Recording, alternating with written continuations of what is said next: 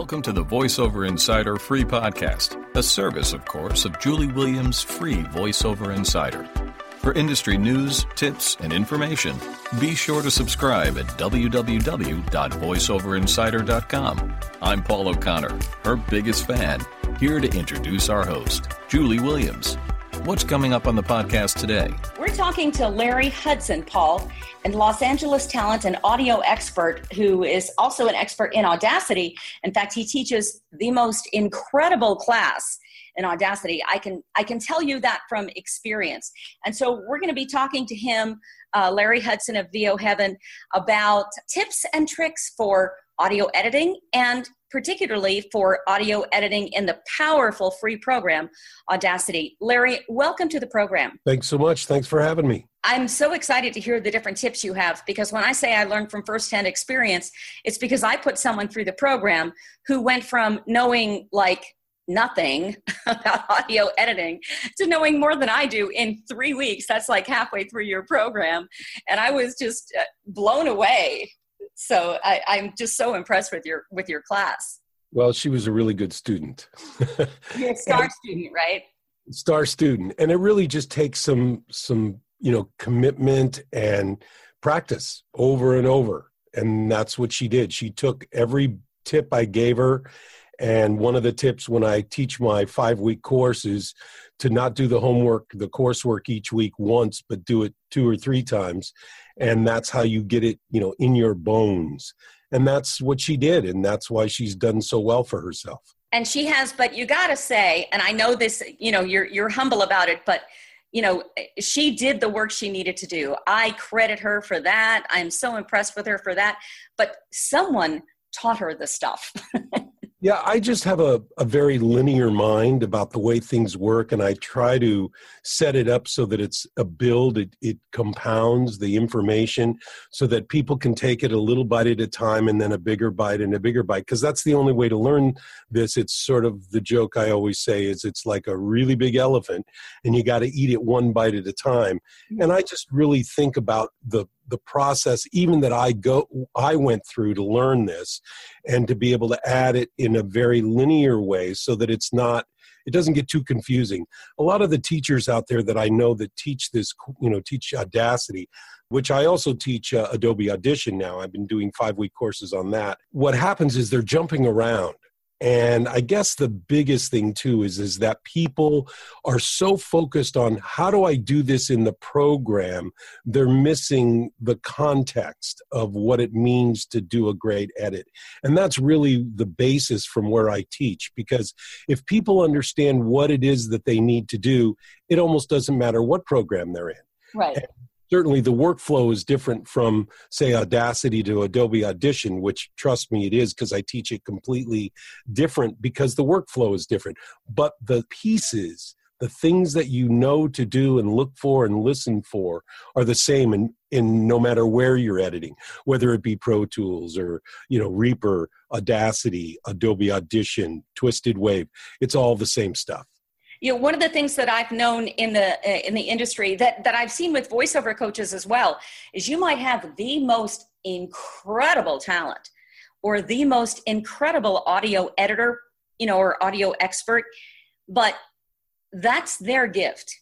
And if their gift isn't teaching as well, it's kind of hard to pass it along. And I've seen from experience that your gift is teaching, and I just want to tell you how much I appreciate that. Thank you. It's really funny because I'm quote, not a teacher. I mean, I never was a teacher in the previous life in regular public schools or whatever, or at the college level, whatever. I just have a real commitment to give people the information that I have. I've been this way kind of my whole life. I love sharing great things with people. And, and I'm lucky enough that one of my gifts is that I have the ability to sort of put things in an order in which people seem to assimilate the information, which is a good thing. For a voiceover talent, what are some of the key things that we need to know when we're recording and editing to get a product ready for a client? Okay, so I actually broke this up into 8 different concepts. I'm going to read all 8 concepts, and then I'll quickly go back and explain each one. Okay. First of all, the number one thing is what our job is to remove the imperfections. The second thing is to really train your ears. Number 3 is understanding the effect that noise floor has on your recordings, dealing with breaths, timing. Number 6 is softening the entrance and exit words and phrases. And number 7 is sweetening your file. In other words, like with an effects chain, it's an effects rack, stack, whatever you want to call it, or even if it's just normalizing.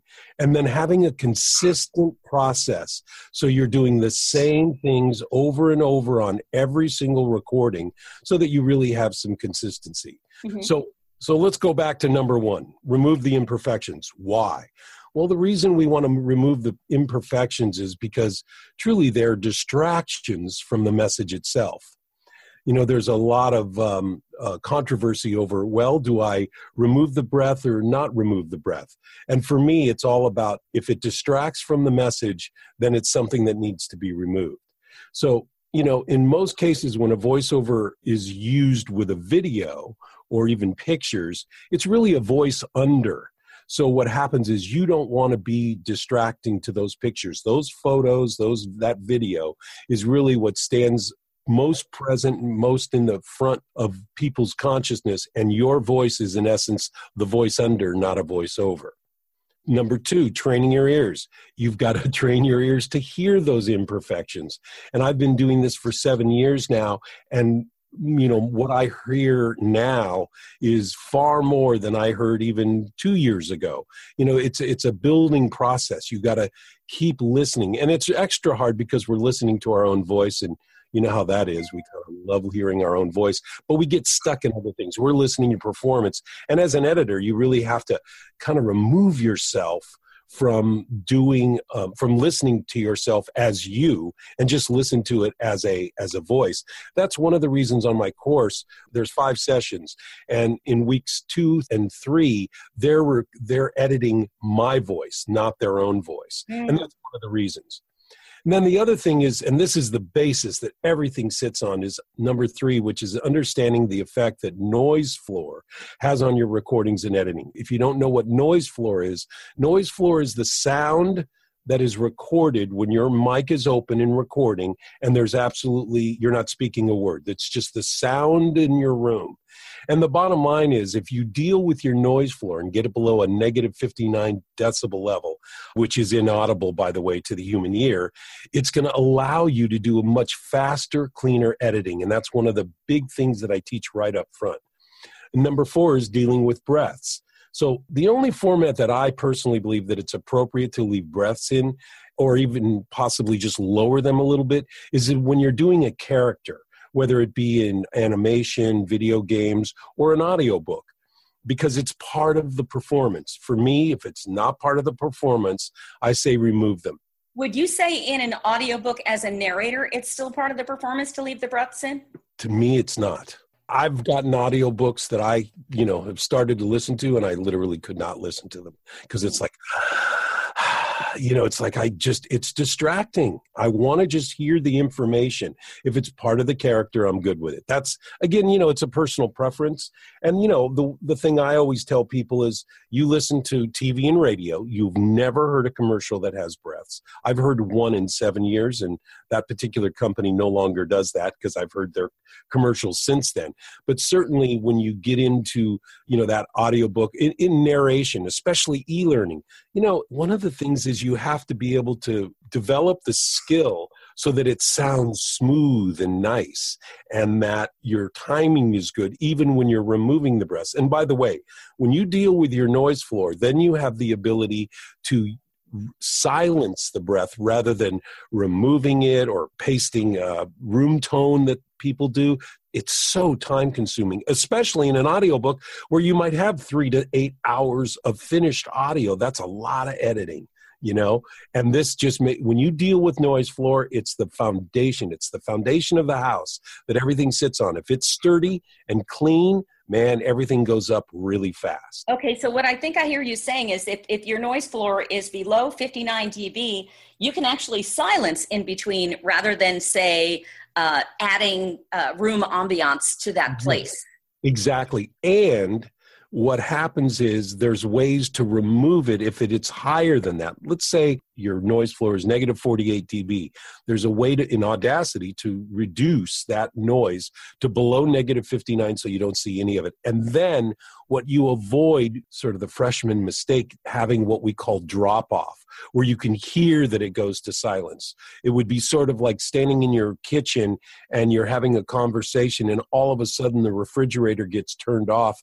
And all of a sudden you go, man, it's really quiet in here. You didn't notice that it was on when you were originally talking. And all of a sudden when it goes off, then you notice it. Well, that's what happens if you have a high noise floor and then you go to silence a breath. And now between a word or a phrase, you have a gap, this little silence piece. All of a sudden you're going to notice that. But if it's below negative 59, you don't hear it at all. The next thing that I had on my list here is timing. And this is the hardest thing that you really can't teach people. It's about setting the timing, removing or adding time between words and phrases. And again, this is a skill that's developed by strengthening your listening skills, your ears, so that you just get the timing so it's conversational. And, the only way to do this is practice. Well, the truth is everything I'm listing here, the only way to really get it is practice. Yeah. Timing's probably one of the tougher ones, but people, there's a few tricks and I teach them in my course. Like for instance, I'll give you one, like say you have a list of 3 things, I want to go to the store, Home Depot, and to Trader Joe's. Typically the space between Home Depot, the store, and then when I say and Trader Joe's, the and is usually closer than the other ones, the separation. So that's just a timing thing, Do you think voiceover people have a better sense of timing than new editors that haven't done voiceovers? I think it's a matter of the hardest thing for people that are starting in voiceover when they're starting to edit is because they are, in fact, listening to their own voice. It's really hard to separate yourself.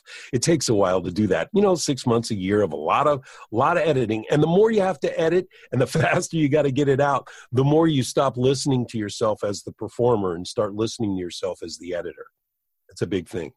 All right, number 6. This is a big one. This is called the finish. This is when you're starting. Now you've kind of got the basics down, and now you're starting to really polish that apple. And number 6 is softening the entrance and exit to words and phrases.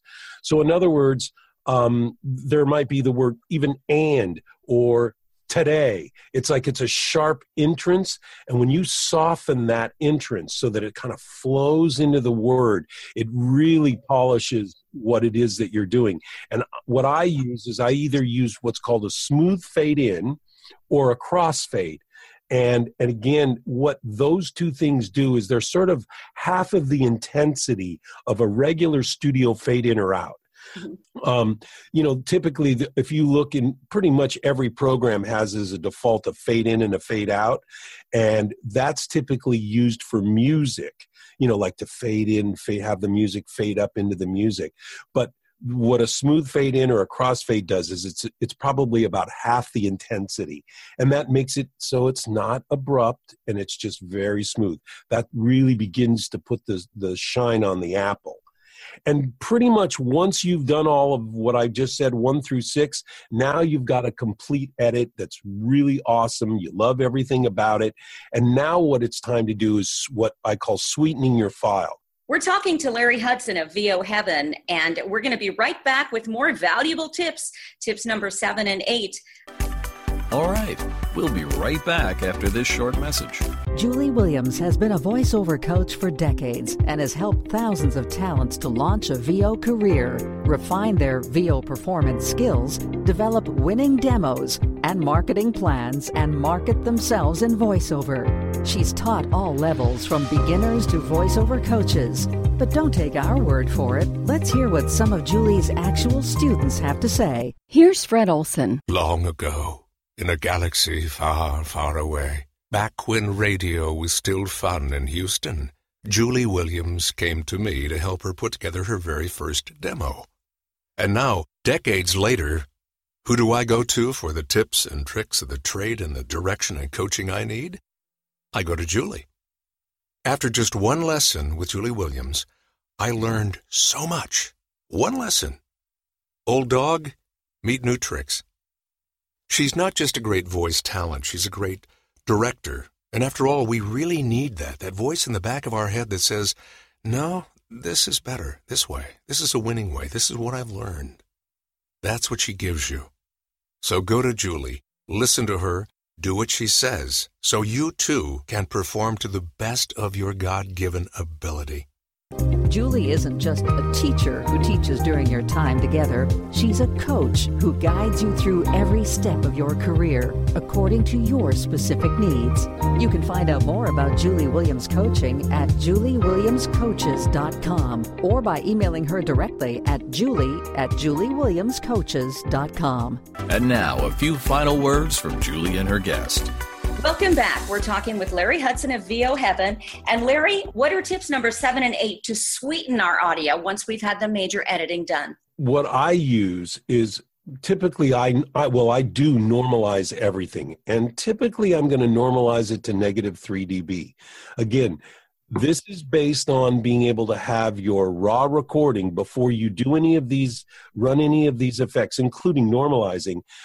My recommended volume level of your raw recording, so the gain on your microphone, it needs to average somewhere between -12 dB and -6 dB. So then if you do a -3 dB normalization, typically it'll bump it up a little bit, but again, it will not allow it to go above -3 dB in volume. So for instance, in one of the pay-to-plays, Voice 123, it is a request that you must normalize to -3 dB because they don't want somebody coming in where it's just distorting out and really loud. And that's what normalizing does. Again, if your average raw recording is between -12 dB and -6 dB. So what I use is an effects chain. And in my effects chain, the one that I teach for the class is really a simple one. It just does a normalize, it compresses, and it normalizes. And it's a very light compression. So you know how they always say they want it raw and they don't want any effects? Well, what I give people, I used for 5 years, and they were settings that I had originally got from George Whittam, that were very light and just kind of tightened it up a little bit, and that it's not overly compressed. And no one ever knew that I actually compressed it at all because it was so light. My normal every day, I have some EQ and I have compressor and some other things. But again, I didn't create those myself. I paid George Whittam money to get a custom stack for my microphone in my booth with my voice. And I strongly recommend that. If you're going to do an effects chain, trying to figure out how to do it on your own, we're not engineers, we're just voiceover talent. So I say go to the professionals that have those ears. These guys, they listen to a thing and they go, yeah, you got a really low, 40 hertz hum and all this. I don't even know what half of that stuff is. So that's my recommendation with regard to sweetening your file. Again, at the very least, you want to normalize. So do you recommend people normalize before or after they edit their file? It doesn't really matter. You could do it. You could normalize 5 times and it won't matter. Once it's been normalized, everything goes to a particular place. And if you changed something or lowered the volume of something and then you re-normalized, it's just going to even it all out again. It's not going to over-affect the quality of your voice like it would if you were doing compression 3 times. You can't do that. You can only compress things once if you're going to do it, because if you do it twice, it doubles what the effect is. Uh-huh. Well, I've noticed that normalization comes lower when I do something like, because when I'm editing, when I'm voicing for an editor, if I make a mistake, I kind of go, once for first mistake, twice for second, When I go to normalize before I send to the editor, if I've done that, it affects the normalization because I have that spike there, which is for their visual editing. It is a very good thing to make note of. Yes, I do the same thing. I go, that's my sound.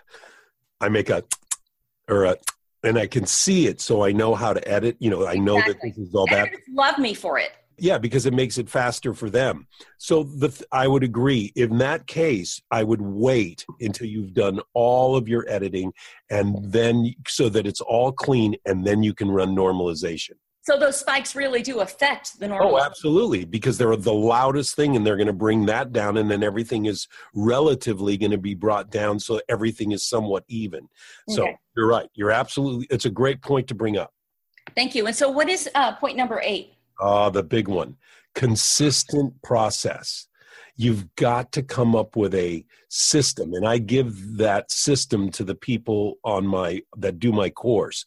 And I say, this is what I do on the first pass, this is what I do on the second pass, and this is what I do on the third pass. And the reason why I do 3 passes is because our brains are only able to kind of hear 1, maybe 2 things at once. You can't be listening for everything at once because you'll miss stuff. So what I do, and it's also easier from an editing flow standpoint, in other words, repeating certain effects, I can do it over and over again on a particular pass, like say removing plosives. The way I remove a plosive is I highlight the little jagged edge at the very beginning, and I type in amplify, and I do -4. And then now that I've got that set in the computer, all I have to do is hit my keystroke for repeat last effect. And I can do it over and over and over again. So I have a very strict way that my system, my consistent system what it does is it truly in the long run, even though you're going back through something 3 times, you're saving time because you're not missing anything. Are you sure like if there's a really long form, like an audiobook, a 13-hour audiobook, yep. And you're going through we're talking 13 finished hours, it saves you time to do the 3 passes on that? Yeah, and the reason you would take sections of it, like maybe 5 to 10 minute sections, and just do what you've got to do on those, so that by the time you get to the end, then you run your effects on everything and you're done. Because guaranteed, if you tried to get everything on the first pass all the way through, you're going to miss so much. And here's the thing. The computer, when you're using Audacity, for instance, it remembers the last effect you did. So if you did a crossfade and now you come to a plosive and need to go back up to the editor, go back up to effect, click on amplify, put in -4, remove it and go to the next one, and you do another, let's say, lowering or de-amplifying, but then the next one is back to doing a crossfade. Well, then now you got to change it again, and you keep changing back and forth, and that wastes a lot of time. Is that the case with Audition as well? Audition is a little bit different, the way that it remembers things, and the way you do a crossfade, and the way you do a silence, and the way you would do a de-amplify. They're all separate, so I can do them all at once. But I do know that my ears cannot be listening for all 3 of those different things on the same pass. So that's why I break it up. So on my first pass, say, when I'm doing it, I silence the breath. I'm kind of getting the timing to about 85-90% of the way I want it. But plosives, I wait. I always wait on plosives. They're time consuming, and there may be a lot of them, at least with me. So, it takes a couple of passes to really get it to where it is. And that's part of what I teach on the course. Okay, so before we get to your final comments and a recap of your 8 points, tell me about your classes that are coming up. Here we are in early November 2016. What do you have coming up in the near future as far as Audacity and Audition classes? We just finished our last 5-week course for Audacity, which was this week. My next Adobe Audition class starts Tuesday, November 15th. If somebody wants to jump in, there's a lot of prep work to do, but you can get it done in probably an hour or 2 or less. And it's for 5 consecutive weeks. And right now, my tentative date for the next Audacity class is going to be the 10th of January. Okay, and so how can people reach you to sign up for these classes? Probably the best way to do it would be, one, you could send me an email at larryhudson@voheaven.com, or you can go to the website. It's actually going to take you to my personal website, voheaven.com. It'll take you to my website, click on the VO Heaven tab, and there will be information there on that page about the upcoming classes. Excellent. Do you have any final comments before you recap what the 8 points are? The biggest thing is practice. over and over and over again. You know, I have people that come to the course and I tell them right up front, the course doesn't live in watching me do the work or listening to me talk. It lives in you doing the coursework. That's where it happens. So no matter what way you attack this to learn what you need to learn, you've got to do the work. It's not just about listening, because you know how that is. You sit down and it looks so easy when he did it, and now it's your turn to do it, and it's like, oh my God, I'm lost.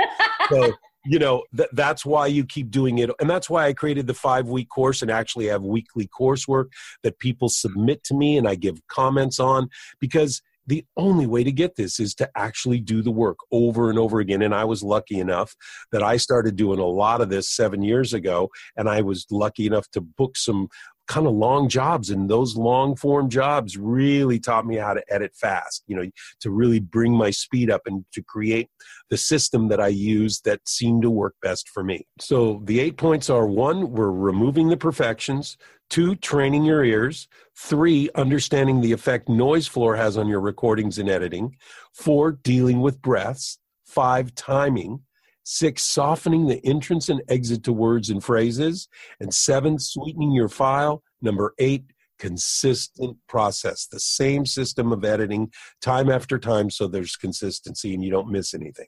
Awesome. I love the simplicity of just going through 1 point at a time. Thank you so much, Larry Hudson, for joining us. You can reach Larry Hudson at Larry Hudson, Hudson, at voheaven.com. We're glad you were able to join us today. Feel free to email Julie with any questions at julie@juliewilliamscoaches.com. We'd like to thank our editor, Morning Joy Lynn, who can be reached at morningjoy@voeditor.com. And of course, thank you for listening. Till next time, I'm Paul O'Connor, along with Julie Williams, wishing you prosperity in all you do.